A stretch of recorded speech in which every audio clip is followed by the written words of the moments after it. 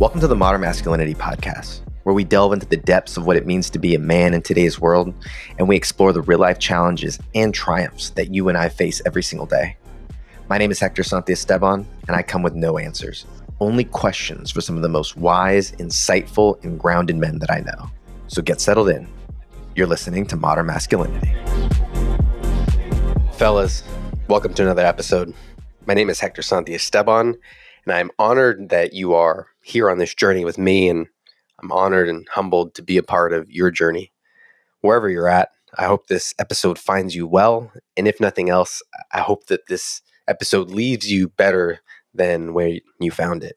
And today's episode is with Heymann, and he's a leadership coach, and there's a few of these, I don't want to say guys on here, but there's a few people who are in this space where they work with leaders, they work with executives to help them become the best versions of themselves so that often they can lead their organizations in a better way.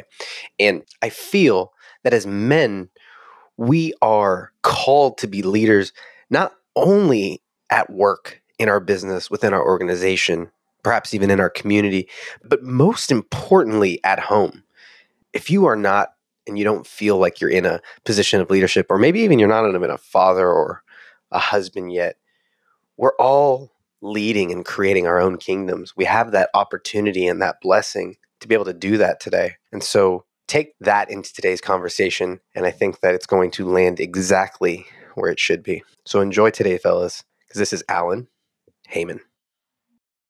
Alan, welcome to the Modern Masculinity podcast. How are you, my man? Hector, thank you so much for having me. I'm great. I'm really excited about the opportunity to spend a little time with you in conversation today and get to know your listeners a little bit better. Yeah, it's fun to have these conversations. At least selfishly, they're always timely. And what I'm realizing and knowing as I'm kind of going through this is that more and more men are going through the same thing. And one of the kind of traditions we've built here on this show is, instead of sharing about how awesome you are and you've got a book and we'll talk about it and all the cool things that you've done, we like to talk about what's real and what we're going through, because I think as men, we oftentimes are so hesitant to share those things because of fear that it makes us look whatever type of way. And so that's a practice that we've been doing, because I think it's fun and it makes me feel a little better. But I know that it also connects because there's other guys out there who are going through similar things. So as a man, perhaps father or partner or any of these roles that we as men take on, what's something that you're going through that's real for you right now? Absolutely. Well, I wear all of those hats, as you might imagine. So I am a husband, I am a father to a 14-year-old daughter who just had her birthday a few weeks ago. And, I think what I think of when you ask that question is showing up for the people who matter in my life. Being there and being a supportive person, being a source of presence, and doing all of that right is a challenge at times because you don't know what life is going to throw you at any given moment. It seems like the working models that we've had in the past for how to be men who do these things are somewhat flawed or outdated. It's not enough to be the strong and silent type. It's not enough to be the person who just goes out and makes a living and then throws every other aspect of being a member of the family to all of the other members of the family. So are you content to stand around and tell dad jokes? Are you content to do whatever you can to not embarrass your children as much as possible? Or is there more? And I've been spending a lot of time and energy in the space of the more lately. And it's fascinating to me. And I think I'm fortunate to have a small network of friends who are in similar phases of their life and at roughly similar ages to mine. And they're terrific people. They bring a lot, not just to their families, but to other environments that they spend time in. And watching them do that has been inspiration to me as well. Yeah, one of the themes that's come up a lot on these conversations is that we're not living in our father or grandfather's time anymore with regards to any of those things: parenting, relationships, providing. The game has changed completely. And what we're trying to do a little bit, and what I'm seeing is that more and more men are trying to rewrite that manual and to provide some of these models. I'm curious, though, I've shared a lot on some of these recordings, my own challenges with the ability to navigate all of those battlefronts, if you will. I've kind of related it to like Napoleon, who's got all of these fronts that he's got to fight. and the skills that are required to be able to do that effectively. Has there been moments or points or crises where you've felt that a little bit? Who hasn't? Honestly, there's no rule that any of this is supposed to be easy. And I think that we can go back and talk about the way things were, the patriarchy and historical gender roles in this country and in society around the world. Yes, that system, that model worked really well for a great number of people, mostly men. But for a great number of people, it didn't also. And I'm not just talking about those who were subjugated by it. There was a lot of unhappiness, a lot of unfulfillment, a lot of questioning. Even I think among men of prior generations, you just didn't see it or hear about it as much because along with that solid provider thing, it was kind of supposed to be easy. Or it was assumed that it would not be a struggle. And it is a struggle. I think anybody who's walking around saying in modern times, in today's world, that they know exactly what's going on in their life and exactly what they should do at any given moment is probably delusional. The only thing I can say that makes it easier, because it's hard, is that you don't have to do it by yourself. So I mentioned my friend group. I mentioned people in my family that I can count on when I need something. And I think having conversations like this helps. I think having resources like your podcast helps. And there are also peers and mentors and therapists and coaches out there who are available and necessary in certain cases. Yeah. I've I don't ever like to pick on my parents, but I think they're generationally, they're an emblem. You know, they grew up in the 60s. They were both born in 1960. And I think that they're the American dream. My grandparents were immigrants and they struggled and were very much in poverty. And my parents bought the house. They got the picket fence. They've got the Roth IRA. My mom's got the pension. And so I grew up with this same ideal of you're going to get the picket fence. Everybody's going to be home by 5:30 eating dinner. And it's like those memes of the 1950s guys with the slick backed hair. And he's got his briefcase and he's walking in with his smile and the wife's all happy that he's home and dinner's made and the house is spotless. And it's like this ideal, if I'm comparing myself to that ideal, if I open the door to my office, shit's everywhere. There's beads on the floor. You know, like the dishwasher is full. It's not that picture. There was very much like dying of that old sense. And maybe it'll come back. Maybe it's just because I have toddlers. But I found myself being frustrated that I wasn't living that ideal. And then I realized that maybe that ideal is not ideal. I don't know. I'm in the middle of it. What do you think? Yeah, I think it was not ideal for many people. I pictured Don Draper from Mad Men when you were talking about the guy with the briefcase. And we saw the unraveling of his family life in that show as expressed by people who are living in modern times. But that doesn't work for everybody. And maybe it doesn't work for most people. I don't know. You know, I think about our situation and we're a dual income household. And for the longest time, my wife, who's a school teacher, has had the harder of the two jobs. And since November 2019, I've been self-employed and working primarily from home. And she's been the one who goes out of the house every day before I'm ready for work to be useful and do things that matter in society and also collect a paycheck. Our daughter is growing up in a world where she knows at least one man who does the grocery shopping and does cooking most of the nights and most of the laundry too. And we do that not because we're necessarily trying to make some kind of political statement, but more along the lines of where does it fit within who's capable, who's available, and not necessarily to just assume that it automatically falls to one person or another. It's an arrangement that works for us, but not for everybody. And we certainly, in our community where we live now, among the fellow parents of children who go to my daughter's school, we've got dual income homes, we've got single income homes, we've got single parents, we've got all manner across the economic spectrum. And I think if there's one lesson to take away from this discussion of what masculinity is or how men are supposed to show up, is there isn't a universal model anymore. And I don't really think there should be. Right. What's interesting is that, yeah, I do a lot of the cooking. If anything is being cleaned, it's probably going to be by me. I've had my own conversations about that, and that's been its own process. But also on the other side, I have my 4-year-old son, and I'm very conscious of trying to make sure that he also knows that, yes, men clean and men cook, and men go hit the punching bag, and men lift heavy stuff. And we stink from time to time, like all of it, not either or just because you do one, you can't be the other. I don't know if that has been enough of the conversation too. There's always the idea of like the guy outside grilling, but is it possible for manly men to also have range? I think is something that is important to be bringing into the conversation now, to include all of it, all of the various flavors, if you will, and expressions, perhaps is a better word, of masculinity. I agree. And I think what it has to do with is really questioning those assumptions. One of my favorite stories about how this often happens is this. So I've been vegan on a plant-based diet for 22 years, since 2002. Long time. My whole family is. And it's like second nature to me. It's not anything that I even consciously think about most days because I know where to get what and kind of what I need. It's like brushing my teeth.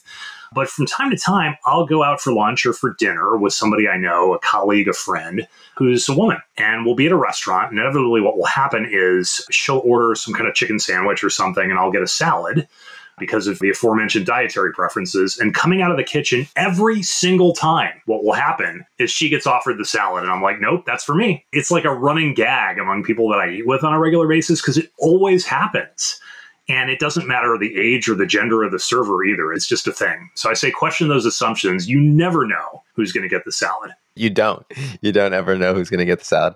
I'm curious. I have a group of guys. We meet every couple of weeks and we hold space for each other to dump whatever it is that's kind of going on in our world. And one of the things that has emerged is that when doing these, I don't even know, we need to find new language, but the non-traditionally masculine things, cooking, cleaning, or there was even an example of a guy who he didn't drive. So anywhere he had to go, his girlfriend had to take him. The energies, because of that, the driving is perhaps very traditionally masculine of a role, navigate, whatever. And that unless he did something to switch the energies, unless he did something to get back into that traditionally masculine energy. So in this example, he would like swoop her down and hold her and gaze into her eyes, be that suave man, that unless he did something like that, there was something that felt off. Their relationship just didn't gel or it didn't flow as when he did that. I've kind of resonated with that a little bit because my wife, she's an ass kicker at work and she's very hard charging. And there's a lot of times where she's out on work trips and I spend 4 or 5 days at home with the kids, taking care of the house and stuff. And unless I do something like that to switch the energy or swap the energy, she's like, I don't want to be around this wimpy, depleted, whatever. So I'm curious for you, like, where are you with that? Does that resonate? What are your thoughts? It sounds like the theme is dominance in some way. Like there's a desire or an expectation for us to take control, for us to be in charge, for us to dominate in some kind of way. And I think all of us have our own level of comfort with doing that from time to time as the situation might demand. I think what also tends to happen is it can be assumed that we're going to do that, even if we're not necessarily in the mindset or in the mood or in the habit of doing that sort of thing on a regular basis. So along the lines of the conversation about the expectations around the salad, if you see two people walking together, who do you assume is in charge if there's a working relationship? Or if you see two people together, who do you assume has the louder voice in, let's say, household decisions? It's not always the man. And it sounds like what you're asking is, what if it's supposed to be at certain times? Or what if the expectation at home is that you kind of step up into that, even when it doesn't even feel like the right time? Yeah. If we're kind of exploring this, as this happens, what's interesting is that as it's progressing, as the weekend is going on, it could be that the toddlers are just continuing to do what toddlers do. And my rope is running out. Perhaps it could just even be in the acceptance of it, in this fighting of there was a lot of that at the beginning. Well, what am I doing here watching the kids? And you're out there working, you're out there hunting. And I had to sit there, and I haven't shared this much on some of the conversations, but this machismo kind of attitude that is so prevalent, especially, I'm Mexican and Hispanic and is so dominant in that culture. I've had to unpeel some of these mindsets that I didn't even realize were programmed in there that were so like foundational that it's like, why am I getting upset that she's out working and I'm at home with the kids? Why do I get upset at that? Like I'm sitting there trying to figure out why my body is all hyper reactive simply because she's at work and I'm not. So that was its own kind of awakening, if you will. Yeah. So then you're asking yourself, what part of me is being triggered with all of this and where does it come from? And what's missing in this situation maybe that I crave in some way that I wasn't even aware of before I started having the thought? Yeah. It's great in that regard because you start to assess, okay, what is it? What is it that's causing that? And I think it's helpful because so many of the challenges that we've had in our relationship recently stemmed from that. And it would have been great if we could have gone back 8, 9, however long this period has been, much longer than I would have liked, and said, here's what it is, dude. This is the problem. This is where it's coming from. it was like an onion. It's like in Shrek. It's like it was a peeling back one layer. And I was like, okay, I thought that was a problem. I thought I'd figure it out. And then, nope, there it is again. And it was a peeling of another and another. And, it's probably to the fact of I'm not even at the core of it yet. But at least that's been a journey that has helped, is being open to that, as opposed to a year ago, I would have been pointing the finger outward and saying, no, the problems are out there, not my responses to whatever's happening. Absolutely. So would love to talk about the book a little bit because I think it's foundational. I think guys will really appreciate it. So go back to the beginning, as you think is relevant, and then let's start there and then just kind of catch us up on what it is and how you think guys who are out there dealing with all this stuff might be able to apply some of the things that are in there. Okay. So I'm an executive and leadership coach, and I work with leaders at pretty much all levels of organizations. And one of the things that I noticed back a couple of years ago now was that analogies were coming up in coaching conversations all the time. And it could be something that a client just kind of spills out as they're having a coaching conversation with me. It could be something that I thought of off the top of my head during a conversation and just threw it out there as a way of helping them reframe what's going on. Or I might have been thinking about a coaching conversation in hindsight after it had happened, and something popped into my mind that related to it in some way by way of analogy. And so I was collecting these things for a few months during 2021 before I realized I've got enough to collect them into a book. So I wrote a book. My wife, who's an elementary school art teacher, did some fantastic illustrations for it, one for every analogy in the book. And we have 52. There's one for every week of the year. And they're related to many aspects of leadership and things that people confront when they are leaders in organizations or in life. So we talk about communication, we talk about mindset, we talk about relationships. And what I have found is that the analogy is a very powerful tool for just helping somebody do a simple reframe of the situation that they're stuck in. So it's hard to be stuck in something for too long if you start to see it a different way. And I think that's one of the real benefits that having a coach offers. And one of the ways that coaches do that is through analogy or metaphor. So you'll see that in the pages of the book as well. So based on what we've talked about and kind of knowing your perspective, how is leadership different than what most guys might think or most guys might have grown up thinking that leadership is? Yeah, well, I think there's a perfect parallel to what we were talking about in terms of men in the household. So I will come out and say, as a man who has held leadership positions with fairly little controversy, that the ranks of leadership in every type of organization are still overpopulated by men. We don't have the kind of representation of other genders that we need, and it's been that way for too long. So all that being said, it works differently than it used to, and I think most of it is for the good, in that we don't have these top-down, command and control, very directive, very hierarchical types of leadership as often anymore as we used to.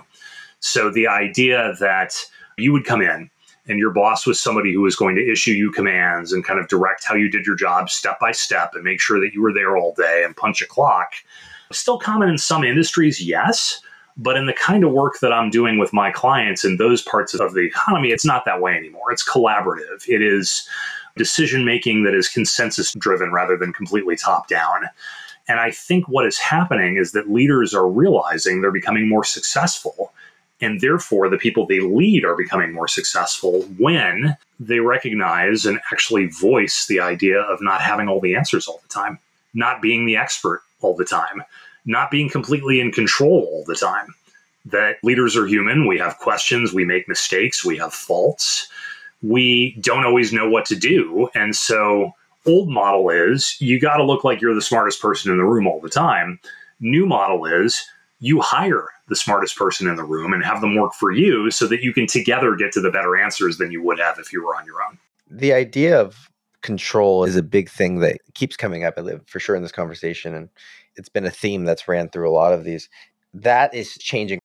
So much of the drive to quote unquote succeed was, I'd imagine, driven by control. The ability, if I move up this ladder, then I get to run the factory, then I get to run the company. As businesses are evolving and things are becoming a lot flatter organizationally, hierarchically, I'd imagine that drive is going away. Have we found what is on the other side of that? Do we know what the perhaps positive side to that coin is? I think we do. And I think it's a spread of possibilities. And if there's one thing I think that certainly COVID and the impact that the pandemic had on the working world but also this turn towards so many more people becoming self-employed as I have, is that we have a lot of different choices.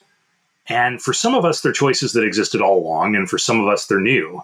But your career trajectory and the way you get there, it looks very different now than it did 20, 30 years ago. And one of the things that I'm hearing fairly frequently from clients is what they don't want. So I think we've gotten pretty clear on what that is and our ability to make choices that affect our careers. And I'm hearing a lot, I don't want to be the CEO. I don't want to be the executive director. I'm content to be a couple of levels deep. I'm content to be an individual contributor because I know what the trade-offs are because I've seen my boss doing it and it's not interesting to me. And I say, how wonderful that you know that about yourself. How wonderful that you're not going to be headed down a road that's going to make you unhappy versus just kind of chasing the thing that everybody expects you to chase. Well, yeah, I think that there was this fixation on being CEO, even a founder. I saw someone said that they were going to join a company as a founder. To join a company as a founder. Yeah. I said, okay, I think we've gone off the deep end here. But it's that association with rank and title and status that I think was so much a part of, at least I was taught as like a man. A man goes out, makes a lot of money, gets a beautiful woman, gets really strong, gets big muscles. Like they do those three things. And then if they don't, they are less. Or the ones that there's that intuit or that built-in premise. Yeah. Well, I think, at the risk of getting slightly political, I see a bit of a parallel in terms of the way our country is seen around the world and what its reputation has been over time. If we're not sort of dominating the scene, somehow we've become less than, or we've fallen short of our founding ideals. Yeah.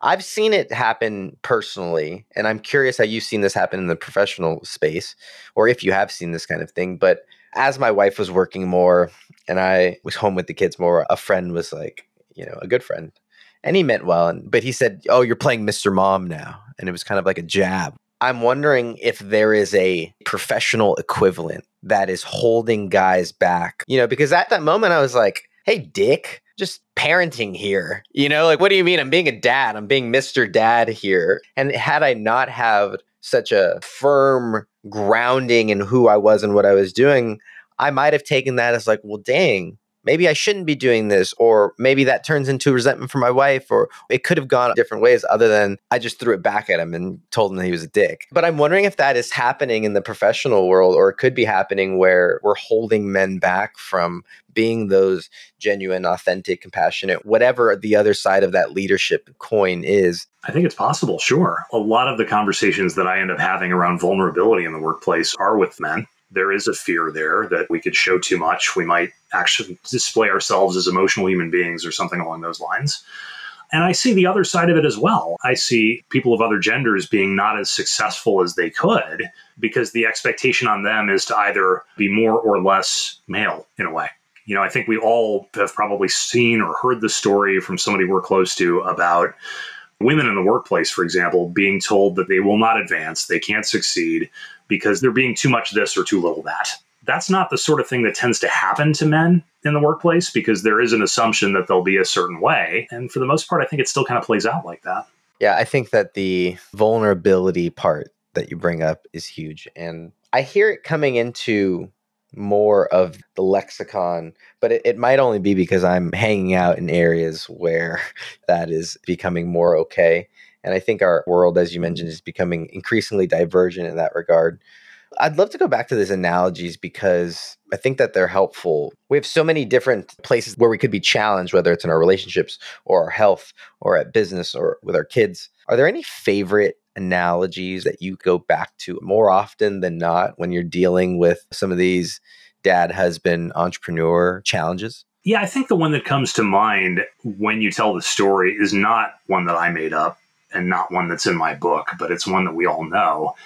And that is the idea of securing our own mask before helping others. The image, of course, is from the airplane. And if you're traveling with a small child or somebody who needs your help, you've got to get your own oxygen flowing before you can help them. Otherwise, neither one of you will survive. And I think of this in the context of men and men in families and what they're responsible for and what everybody depends on them for. And you want to kind of strike a balance. So you don't want to be the person who just kind of checks out And you don't want to be the person who's got their feet up on the couch watching Netflix or something while everybody else in the family is like doing all the things that make a family go. And at the same time, I think it's important to know boundaries. I think it's important to know limits. And when you're depleted, what that looks like, how you see it coming, and how you kind of recharge and how you make space to recharge. Think about what is necessary to make that happen in your life on a regular basis, and it's different for everybody. Think about what brings you joy, and think about things that you do or think about or work on that are not part of your family, that still need to be part of your life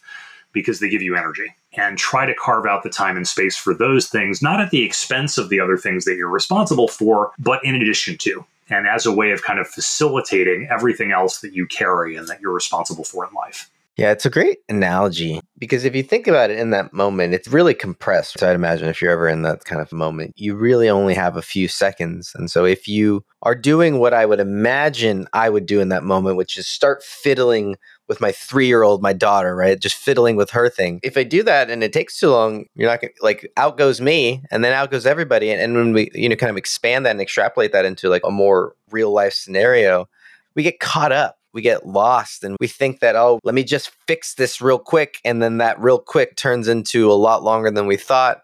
And now we're burnt out. And now we're sleep deprived. And now we're screaming at 4 a.m. It's like, it's a very slippery slope. I know I rationalize myself out of and saying like, oh, I'm helping, I'm doing this for them, or I'm fixing their problem or whatever, when in the long run, that's actually what is keeping everything the way it is, perhaps. Yeah, for sure. For sure. 52 weeks. Is there a reason that you guys landed on, like, I love the idea of it being something that people can kind of do throughout the year. There was one year where I read 50 books in a year. It was great. I learned a lot. I implemented and integrated nothing. I was exposed to a ton of awesome ideas.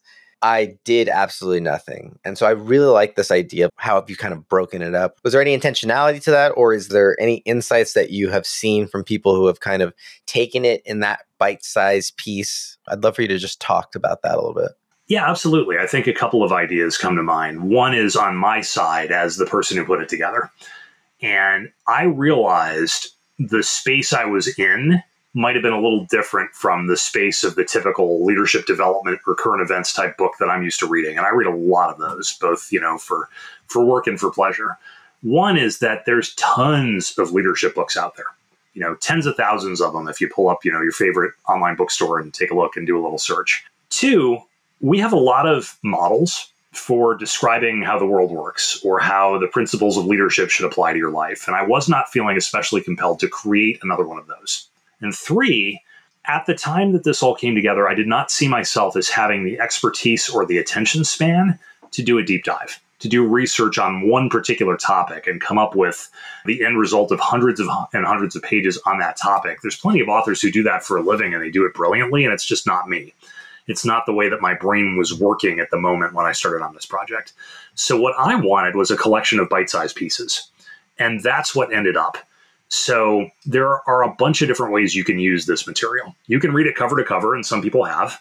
I have. Certainly, my editor did. You can also keep it on your nightstand and read one or two of them a night until you get through bit by bit, piece by piece. It could be bathroom reading. It could be a reference that you keep on your desk for situations that come up, and you're going to look up what analogies might apply to that situation as you're having the situation develop. So I wanted it to be kind of multi-use, multi-audience, but also not that sort of 300-page heavy lift that might have a little bit of trouble sticking to your brain, only because I have great respect and admiration for the people who do write books like that, and I didn't see myself as being able to do something similar. Yeah. Well, it's great awareness there, and I think that bite-sized nature is really helpful. Is it available on all of the popular bookstores, or where should people go to get it? Absolutely. You can visit thesoupbook.com for kind of the rundown of where it is available, but pretty much anywhere you can go on a website and buy a book, you'll find it. And it's available in print and also ebook. The ebook version is very, very inexpensive. I did not do this project to make a lot of money. I was interested in getting the material into as many hands as possible. So kind of hard to beat the immediacy of the ebook, although I have to say when the thing was printed and it first arrived in my house and I could hold it in my hands, that was pretty amazing. Yeah, I imagine so. So cool. Is there any other place that people can go get connected with you, whether it's online or websites, anywhere people can follow up? Absolutely. My website is peacefuldirection.com. That's the hub for my coaching practice. People can find me and contact me there. I'm also on LinkedIn, which is the only form of social media that I use at the moment. I love it. My last question for you, Alan, is what does modern masculinity mean to you? Modern masculinity to me means something that is evolving. It means something that we need to keep having conversations about so we can keep understanding it, rather than a fixed model that I think too many of us have been living with for too long. And it means being uncomfortable sometimes. It means making mistakes. It means doing things that other people would not expect of us, and perhaps violating the expectations of others in some way. So I think it means nothing that is strictly defined with a definition that's going to stay that way for a while. And what I look forward to is continuing the conversation with those who are interested, because I think it's a topic that's close to me and maybe close to a lot of us. Yeah. Lots of flavors. Lots of flavors. So we appreciate you guys hanging out with us. If you guys enjoyed today's episode, we would love a rating and review wherever you get your podcasts. If you know someone, if you know a guy who's going through something, maybe they need some support or they're just looking for some connection, send them this episode. And then I'd love for you guys to connect with Alan and myself on LinkedIn and Twitter for myself as well at Hector_podcast. But we appreciate you being part of the tribe. We'll see you on the next one. Later, y'all. Thanks.